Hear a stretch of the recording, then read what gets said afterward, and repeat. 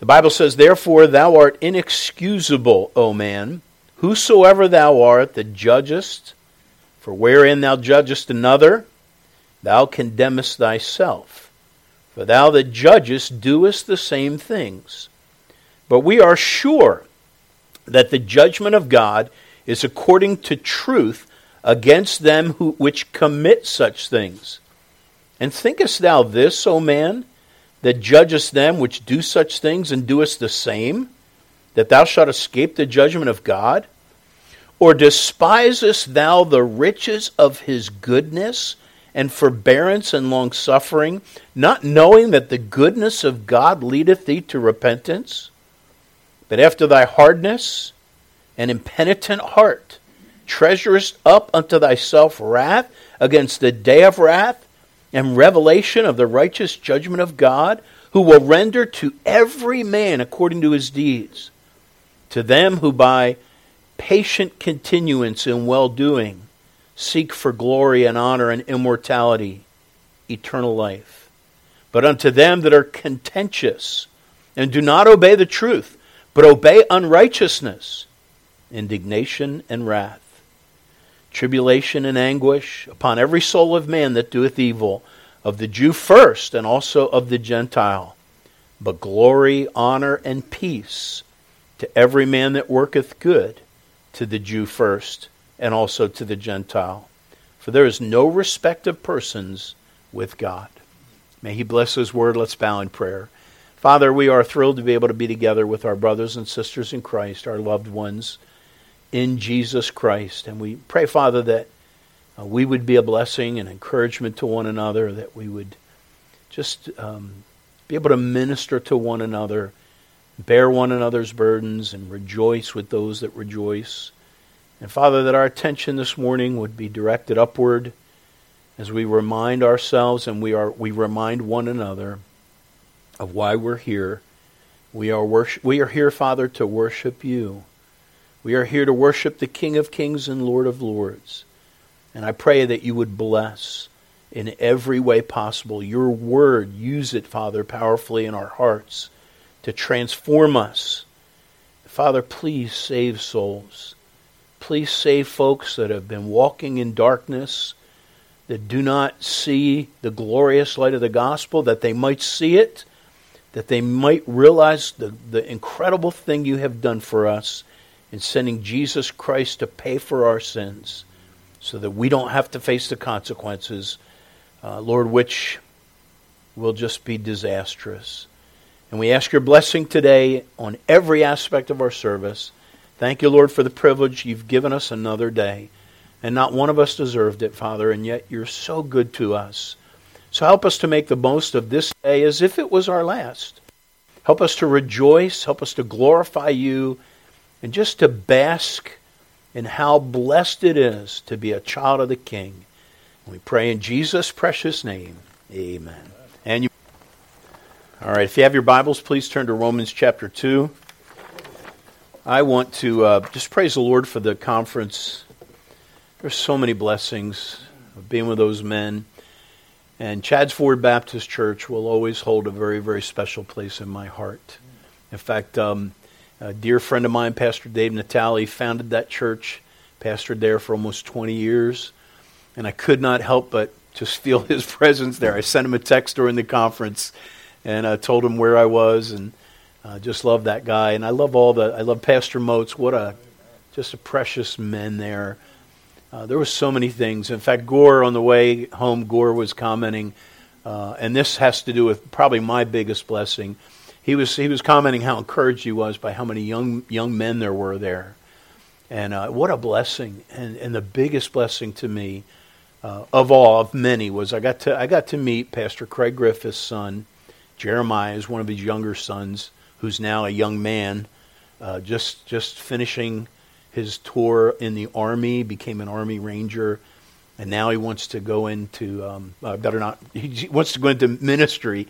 And just what I grew up, went to high school with his mom, and just dearly loved his dad, and who has passed away, got sick. Many of you know Pastor Craig Griffith's story. But just to meet his son and fellowship with him, and several other young men too. One that I met 2 years ago. What a blessing. What a real blessing. And the messages, other than the guy at 5 o'clock on Friday, I can't speak for him, but man, Pastor Kelly Sensenig, Pastor Moats, Dr. Cremard, who am I missing, Jim? Who was the first guy? Boyce? Yeah, B. Wasn't Boyce. Do you have the thing right there? Boyer. I'm not going to repeat that, Jim. So you're off the hook there. And of course, Pastor Griffith.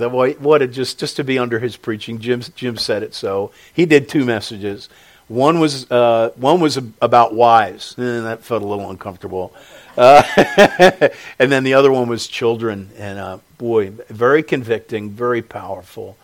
But what a great time. And the food was good too, besides. All right, let's turn to Romans chapter 2. I want to begin a series. Sometimes I'll do book studies, and like we're doing in the evening service on Jeremiah. A lot of times I like to do topical messages in the morning, given the needs of our church. And I am 100% for expository preaching. And there's some preachers today, there's a big movement, like every message has to be, you have to be in a book doing a book study. And I know pastors that only do that. And God bless them. And I do that a lot. But that does not mean that topical messages are not expository. We are going to be expounding the Scriptures. There's today and then in 2 weeks. Next week I'm going to take a break and do a different topic. Thanksgiving. But at least today and then in 2 weeks, we're going to do a topical message, but we are going to be expounding 3 texts we're going to be looking at primarily. Romans chapter 2, and then in 2 weeks we'll actually go back to the end of Romans chapter 1 to get some of the context there. Matthew chapter 7 in the beginning, the first few verses, 5 or 6 verses, and then 1 Corinthians chapter 4, which Charlie did not too long ago, fits in with our topic. So the topic that we're going to be looking at today and in 2 weeks is called, it has to do with judging. Judging. And it's the double standard. Have you ever heard of that? The double standard. And so we're going to talk about what is a double standard. And by the way, a lot of the dictionaries that I looked up online, some of them brought out what they called a double standard that I don't think hit the nail on the head. So we're going to talk about what is a double standard. Now, when you think of a double standard, do you think of it as a good thing or a bad thing? Just bad thing, right. And it is. It didn't start that way. We'll give you some of the history of it. But having a double standard is something really that you and I want to avoid. Because, in other words, it's being inconsistent in what we condemn, really. And judging, the bottom line, judging has to do with condemning something. So today we're going to look at Romans chapter 2. We'll probably go to some of these other passages a little bit. But Romans chapter 2 gives to us a clear explanation of what having a double standard is. Let's bow in prayer first before we jump in. Father, thank you again for a precious weekend. Thank you for good fellowship. Thank you for just all the men, 100 or so men that are coming from around Pennsylvania, New Jersey, probably other places as well. That these men involved in their local churches, serving you, wanting to do right. And Lord, thank you. Thank you for all the things that were discussed. And Lord, thank you for Jim's testimony too. I know it was a testimony of probably all of us there, that when we sit under preaching like that, we are so aware of our own inadequacy, but we are exhorted to strive to be more godly, to be a better man. And Lord, thank you for that. Thank you for hard-hitting preaching. Thank you for encouragement. Thank you for the love of the brethren. And I just pray for all the churches that are represented by the men that were at that fellowship this weekend. Bless each church.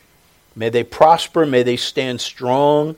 And thank you, Lord, for the godly older men that were at this conference that many of us have looked up to and can continue to look up to as an example. And we ask your blessing today on your word. Help us, Father, to to not to just acknowledge something that we all see and we all know and we all really disdain when we see it in other people, but we don't always see it in ourselves. So help us to do some self-judging today, so that we might try to be more consistent, that we might allow the Spirit of God to reveal any wicked way in us, that we might be a better example for you. And we ask your blessing. Father, there's no doubt folks that are unsaved that will come across this message, most likely, and I just pray that you would even use this concept, Lord, because we all judge, we all have opinions, we all express those opinions, and I pray, Father, that while we often point the finger at others, Lord, as Pastor Sensenig said, there's every time we point one finger at one person, there's 3 or 4 fingers pointing back at us. Help us to realize that. And we ask your blessing now in Jesus' name. Amen. I think Pastor Sensenig mentioned, he said, when you're pointing fingers at someone else, you got, did he say 3 or 4? So I'm thinking as I'm praying, you have 3, right? Your thumb technically doesn't count. Oh, he was doing this? Okay, but you've heard that before, right? When we're pointing the finger at someone else, actually the thumb usually is going forward. I just figured that out. But there are 3 fingers coming back to us. And it's so true with messages that when you hear a message, so many times the first thing you want to do is think, oh, I know somebody that needs to hear that message. I hope they're listening. And maybe, I've seen it before where I'll make a point and I'll see someone in the church looking over at someone else and maybe it's someone I know that struggles with something I'm saying, and I'm like thinking, I hope that person doesn't see them looking, but it's natural, is it not? It's natural to see the weaknesses in other people, but the danger is, this idea of a double standard, is that often we will use a measurement for our opinion, and we will not realize that as we're pointing the finger at them, if we were able to just stand back and think about that standard, we may actually be condemning ourselves. In fact, in this text, Romans chapter 2, I'm convinced the context of this text, Paul is exactly doing that. And we'll look at that next time in 2 weeks, because we'll look at the end of chapter 1. And we're probably not going to look at that today, but that sets the scene for what Paul is about to condemn. And what's really happening is, he's kind of setting up, he's talking about, Romans, the first few chapters it's the doctrine of justification by faith in Romans. Chapters 1 and 2 and 3 deal with condemnation. First the Gentiles, chapter 1, and then the Jews in chapter 2. But he's in some way, he's kind of setting them up in chapter 1, which again, we'll look at that next time. And he's presenting a scenario that the typical Jew who was given the oracles of God, and that's the kind of the context, he talks about that, because of their laws that they cherished, they're hearing Paul talk about how God is going to judge the Gentiles, and he's almost setting them up, but there's a purpose for it, for them to say, tisk, tisk, tisk, you Gentiles, I can't believe you would. And then all of a sudden, we come to chapter 2. So let's jump right into chapter 2, because this is the perfect example of a double standard. Romans chapter 2 and verse 1. Therefore thou, he's been focusing on the Jews, or the Gentiles, how bad they are, how wicked they are. And then he turns to the Jews and he says, therefore thou art inexcusable, O man, whosoever thou art that judgest, for wherein thou judgest another, thou condemnest thyself, for thou that judgest doeth the same things. Let's talk about judging for a few minutes. Is it always wrong to judge. Now, most people today, if you ask someone off the street, they would say, absolutely. And they'd even give you a scripture for it. Matthew 7, verse 1. Jesus said, judge not that ye be not judged. And usually when it's in the context, it's always like, judging is always wrong. And any person who judges is a bad person. Why? Well, and what is judging? Judging is criticizing something, isn't it? It's saying, you know what, that's not right. Here's a statement. Have you ever said that? That's not right. I've said it. Are we bad people because we condemn something? No. Here's the definition. So many people that quote Matthew 7 and verse 1, where Jesus said, judge not that ye be not judged. First of all, take that verse out of context and take it out of the context of Scripture. Because the very book, the very chapter, the very person that made that statement talks a lot about judging, and he gives a broader understanding of it. So what is judging? Here's the basic foundational idea of what judging is. Judging is simply hearing and determining, forming an opinion. Have you bad people ever done that? We do it all the time, don't we? Don't we? We do it all the time. We hear stuff, we hear situations, and we form our opinions. And listen, no matter how tolerant you are, no matter how loving you are, you condemn things. You do.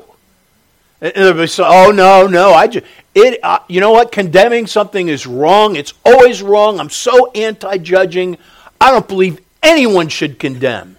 In fact, I condemn the person that condemns stuff.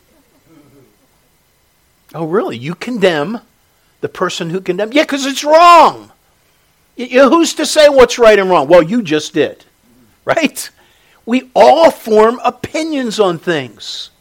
And folks, that is not what Jesus is talking about when he says, judge not that ye be not judged. We all have values. And folks, let's face it. What we say and our opinion and our, who we criticize and what we criticize is simply a reflection of our value system. Everybody condemns something. Please understand that. In fact, we often talk about, well, you should love the sinner and hate the sin. And that's true because Jesus died for the sins of the whole world. But please understand, folks, someday, Jesus isn't just Jesus is not sending sin to hell. He's sending people. People are going to go to hell because they are being judged. And so there is a right and a wrong. And the idea of, forming, again, what is judgment? Hearing and determining, forming an opinion. It's the first part of the definition. I'll give you the last word in the simple definition in a little bit.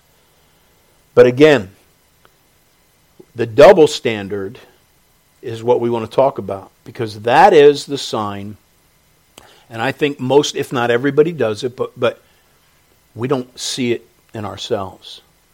We don't realize that so many times we have condemned, and that's Paul's point here in Romans 2. In fact, look at it, Romans 2 and verse 1.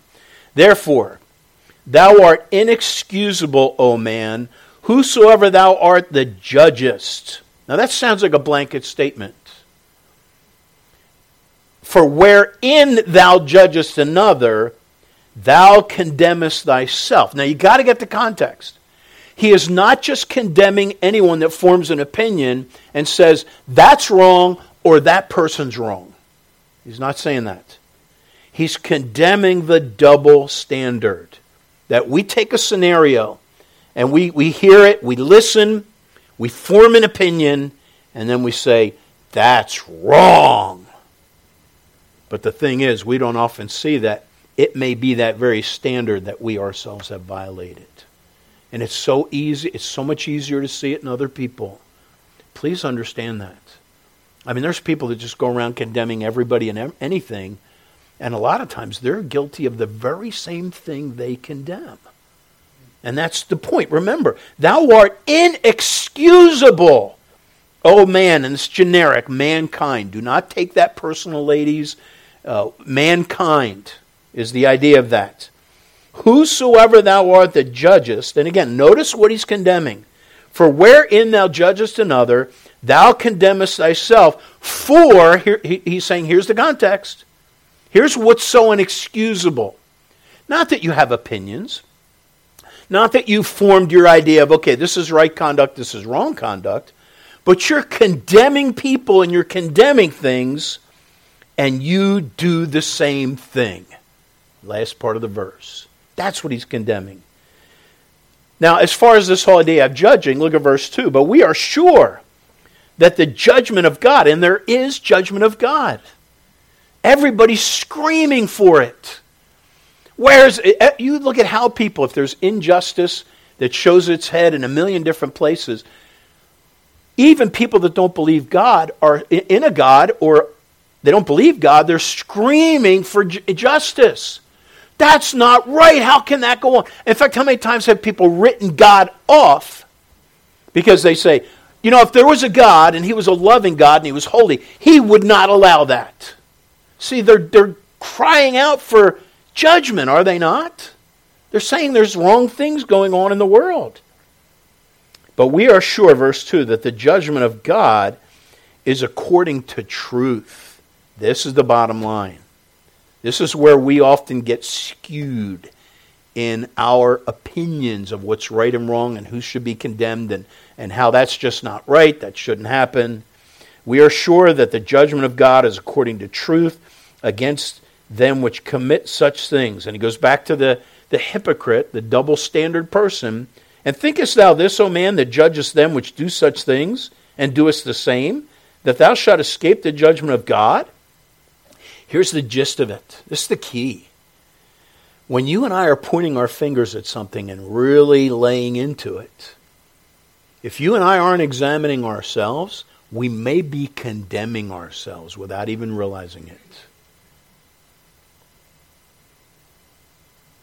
Or despisest thou, and then verse 4 goes into the crux of this, or despisest thou the riches of his goodness and forbearance and long-suffering, not knowing that the goodness of God leadeth thee to repentance. When we write people off, and the idea of judge, that last word I told you, the definition of judge, the basic is hearing and determining. And we all do that. Forming an opinion. In fact, when someone says, wow, that person is really opinionated. Well, the bottom line is we're all opinionated, but what does that mean? It means somebody's real quick to condemn things and let everybody know, right? I'm against this. The person who's opinionated is usually someone that's known by what they are against primarily. Man, they're always, we know what, it's the one that has 1 million bumper stickers on their car, for whatever cause. And by the way, if you have 1 million bumper stickers on your car, I'm not condemning you, okay? I'm just saying that, we talk about opinionated people. We all have opinions. But here's the point. When we're so the last word in this simple definition of judging, hearing and determining, forming an opinion. Do you judge just with that? Yes, you do. Now this next word, which is only one word, is what we think of with judging. And we all do it because if we look at something, we form an opinion. That opinion is, this is acceptable, this isn't. And it's this word, dooming. Dooming. That's what judging is, You are hearing and determining something, you're forming an opinion, and you're dooming. You're saying, that's not right. That's judging. And by the way, that is not a blanket statement that Jesus is saying when he says, judge not that you be not judged. In fact, in 2 weeks, we're going to look at that context. And it's just what we're talking about in Romans 2. You're looking and picking someone else apart because you see something that's wrong in their life, and you're looking at it and trying to take the splinter out of their eye And Jesus says, you don't realize you have a beam in your own eye. That's the idea. The double standard is that you're not holding others to the same measurement that you use. Now again, you might be one to say, man, I know who's... Oh, I'm so glad so-and-so's in the room right now. Usually we just think of other people. And what I want you to let's look at ourselves. We all do it. The more conscious you are of your tendency to do it, the better off you will be. Two things we're going to look at this morning. First of all, what is a double standard? I'm kind of right in the midst of that. And then secondly, the concept of judging. So we looked at Romans chapter 2 and verse 1. Therefore thou art inexcusable. So the double standard is not acceptable to God. That we would condemn in other people and not see it in ourselves. So let's look at the phrase double standard. It actually goes back to the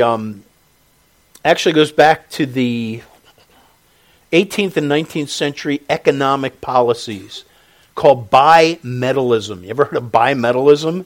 The idea, it was a monetary system that was based on two metals, a double standard.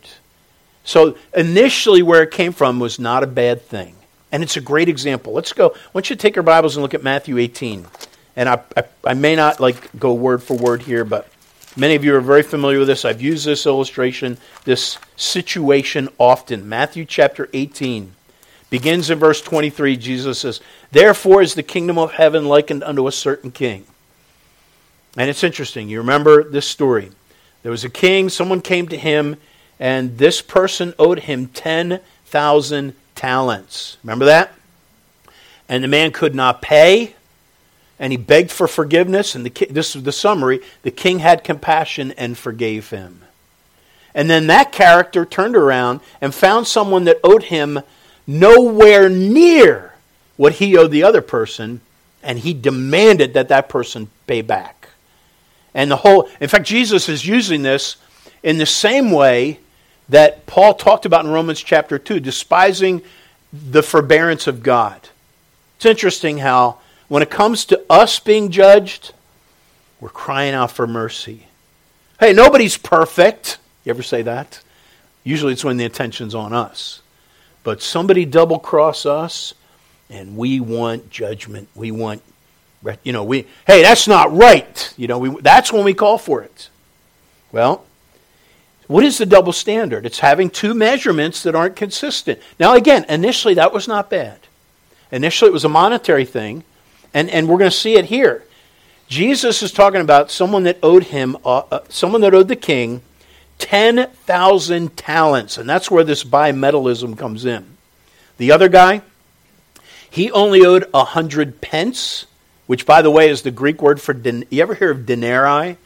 And that simply was a day's wage for the Roman soldier and the typical person. So here's a guy that owed an astronomical amount of money to a king and he couldn't pay it.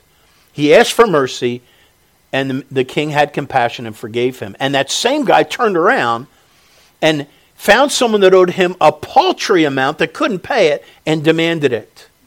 Now, if you have been forgiven of God, you're in that first category. You have a debt. I have a debt that we could never pay. So let's talk about 10,000 talents. You say, man, if I had 10,000 talents, I'd be a superstar. I could sing, I could play hockey, I could play baseball. I mean, I'd be like, no, we're not talking about talents that way. A talent is a measurement of money. And this is where, the idea of bimetallism is. This is what a double standard is. You will hear preachers like myself, when we talk about this text, tell you this, because all it says here is 10,000 talents. And a talent is a measurement. So how much is 10,000 talents? I already told you what 100 pence was. A pence actually, I said 1 pence is a day's wage. So 100 pence is more than just 1 day's work. But let's translate that today. That's easy. Minimum wage today is $7.25. I believe I'm right. Now, the average work day back in Bible times was not 8 hours. I believe it was 10 hours. And so you multiply, 12 hours it was actually. So you multiply 725 by 12, and that comes to $87 a day. So 100 denarii, or 100 pence, would be it'd be $8,700 by today's standard. So you have a debt of today now. So we're doing some measuring back in that time and translating it into here. We're judging. I'm judging. You say, Pastor, I'm not coming back there. They're just so judgy. We're all judgy. We're making decisions. So I'm letting you know that the debt here it'd be about, if you owed this debt in this way, it'd be about $8,700. Now, is that a significant debt? Yeah. But many people owe Visa or MasterCard more than that, don't they? And it's not enough to sink you permanently, is it? But the 10,000 talents. Now, if you and I are going to understand that, we need to have the double standard. What? Because we don't know. Was he talking about gold or silver? And that's what bimetallism is. If he's talking 10,000 talents of gold, then that would be, in today's terms, about $11.9 billion. Anybody want to be in debt? $11.9 billion? Huh. Come to America. Our nation's in way more debt than that. Now that sounds astronomical. Now just so you know, if it's silver, if that's the standard, then we're only talking about 161 million. You say, I still could never pay that. Well, which would you rather be $11.9 billion in debt or $161 million? The bottom line is we could never pay that off, most of us, could we? And that's the idea. And yet, when God saved us, folks, He cleaned a slate way bigger than that. Because our sin was an eternal offense against a holy God. And we don't deserve to be forgiven. And all you people that are trying to work your way to heaven, you'd need to be baptized 5 million times, give all your money every day to the poor. You'd have to go to church literally every day, and it's still, you wouldn't be scratching the surface. You could never pay for it. That's why you need a Savior. So that's the double standard as it started. It's using, is it the gold standard or the silver standard? And then it's going to determine the outcome. Now, when you and I are judging things, we all have a measuring rod. And it's all different. So you probably condemn different things than I do. And I probably condemn different things than you. And vice versa. You probably praise things. The world is definitely praising things that we would not praise. And they're holding up heroes that they never would have held up and that we would not hold up. So, what is the double standard? It is not holding people to the same rule. Let's take our Bibles and turn to John chapter 12. I want to show you an example of this. Now, this man that I'm going to mention, as soon as I mention his name, and if I were to ask you, are you thinking of a good guy or a bad guy? Nobody would be thinking, here's a good guy.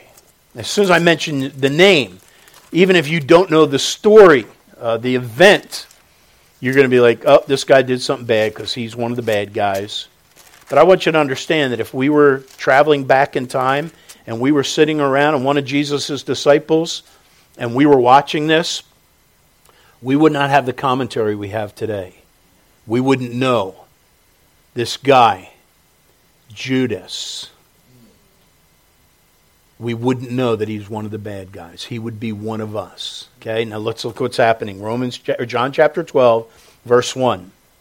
Then Jesus, 6 days before the Passover, came to Bethany, where Lazarus was, which had been dead, whom he raised from the dead. There they made him a supper, and Martha served. But Lazarus was one of them that sat at the table with him. Now again, folks, this man has been condemned for what you're about to read for 2,000 years. But if we went back into that time and we didn't get God's commentary on it, we would probably have a whole different take. By the way, keep in mind, that's going on around us every day. Where you and I are making judgment opinions about things and we don't know the whole story. That's why Paul said in one of the verses, Judge nothing before the time until the Lord come. He's going to bring everything out. Again, he's not saying don't judge, period. He's saying just keep in mind you don't know all the facts. So what's happening? Look at this. Imagine you and I, let's call his name Ralph instead of Judas, okay? And so we're going to talk about the disciple you never heard of named Ralph. And he's sitting there and in John chapter 12, after he made supper, verse 3, then took Mary a pound of ointment of spikenard, very costly. Okay, so there's this lady that comes up to Jesus with a very expensive very expensive bottle of cologne, very costly, and he anointed the feet of Jesus. She anointed the feet of Jesus, wiped his feet with her hair, and the house was filled with the odor of the ointment. Wow. So this is, if you weren't paying attention to Jesus and what was going on around him, just the smell would direct your attention to this. Then saith one of his disciples, Ralph, Simon's son. We're hypothetical here. He said, verse 5, why was not this ointment sold for 300 pence and given to the poor? Now, let's take it out of the context. This is just Ralph. We don't know him from Adam. And he's bringing out a very good point. Is he not? Is it good to be a wise steward of your finances? Is it? Yes. Can you imagine this scenario played out 1,000,000 times? But do you know that in the last 2,000 years, I think it's safe to say that no preacher has ever preached a message called Why Judas Was a Good Steward of His Finances. Or Ralph. But notice what he says. Again, why was not this ointment sold for 300 pence and given to the poor? Now take this out of the context, folks. This was frivolous, apart from all we know. And you can imagine it'd be very possible that the other disciples looked at him and said, good point. And then looked at Jesus like, how could you let her do that? Or maybe that same contempt when Judas said that was felt by others. Like, you know how, have you ever condemned something that you realize later you didn't understand the full picture? That's what was going on. And it would not surprise me if Peter or John or, Thomas wrinkled their nose and said, wow, that's a good point, Judas. I'm kind of surprised that Jesus would do that. Now, we have the commentary in verse 6. This he said, not that he cared for the poor. We don't know that. We don't see people's heart, do we? Folks, this kind of thing goes on all the time. But rather, because he was a thief and had the bag and bare what was put therein.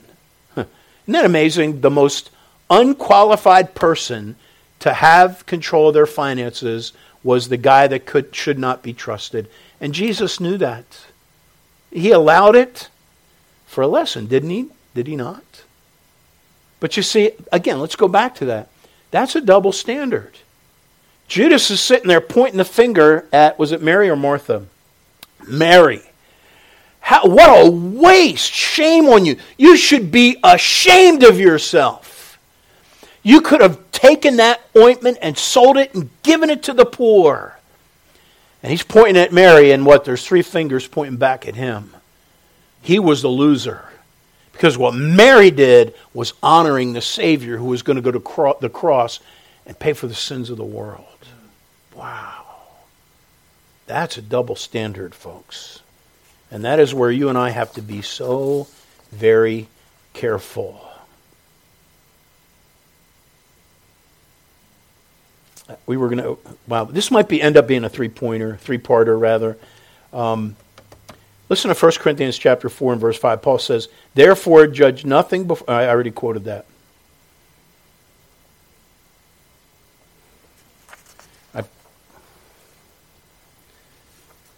All right, let me just close with this since our time is just about up. And I mentioned this because I was thinking about it because of the message.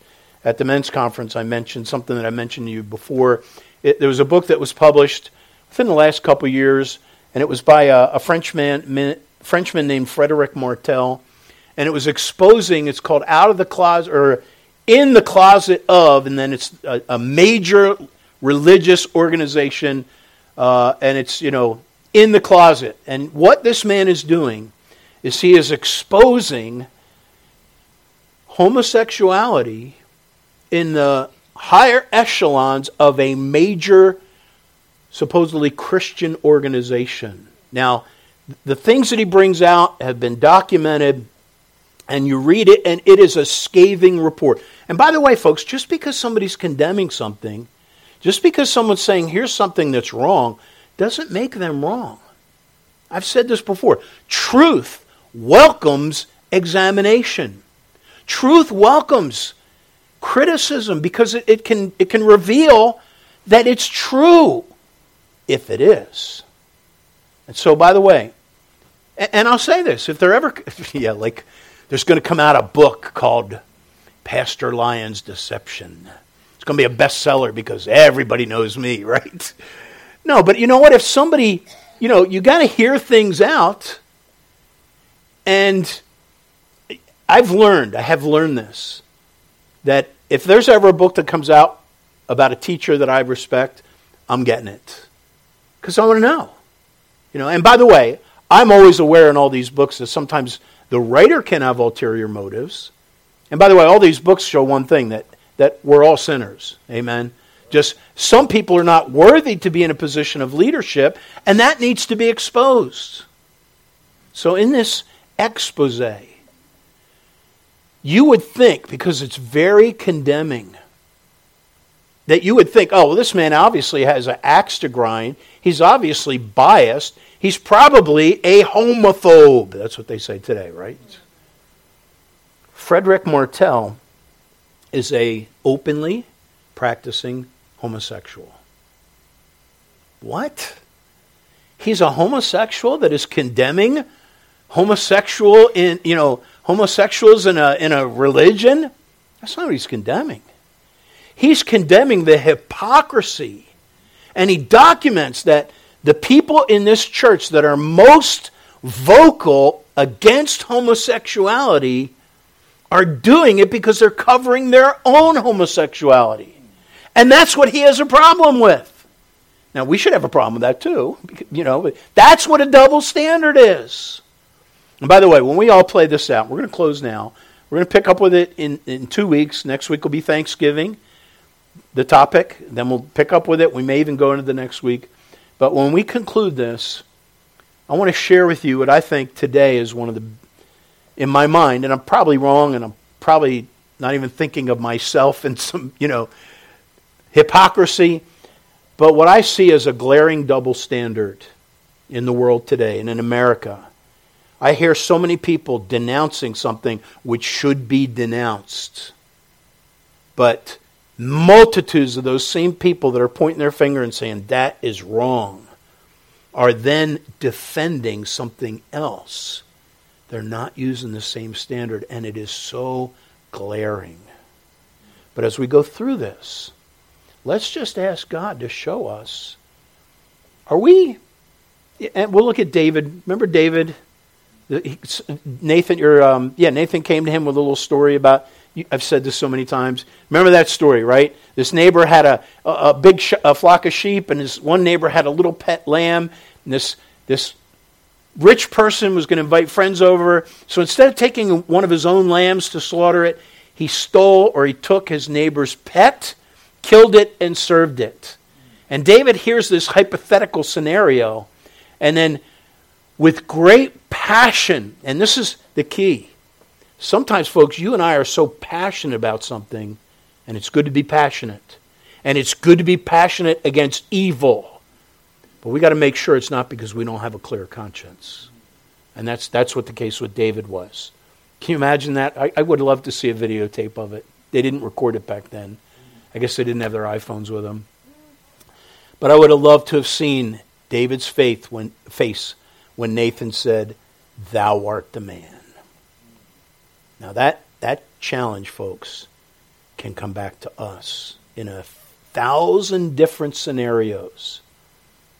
But it might be good if that's what happens, because if you're not saved and you're sitting there condemning all these other things that are wrong, and you're just upset about it, and you're not saved, you're very likely in that same scenario.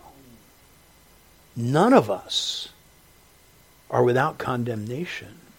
That's why we need the shed blood of Jesus Christ. We need to be forgiven of our sins, repent, and go to Calvary. May God help us. Let's pray. Father, thank you for your word. Help us as we examine and just look at this idea of a double standard. Father, so many people, it's so glaring to many of us. And when I share, Lord, the thing that I've been thinking about so much, everybody's self-righteously, and in some ways, Lord, they are condemning something that is very, very evil and should be condemned. But they're not seeing their own double standard as they, on one hand, condemn something, and then on the other hand, demand for this other injustice to continue. And Lord, I pray that you would help us to see, to be consistent, to judge righteous judgment, as Jesus said. And we ask your blessing. Help us to apply these things, we pray in Jesus' name. Amen. Let's take our hymn books out.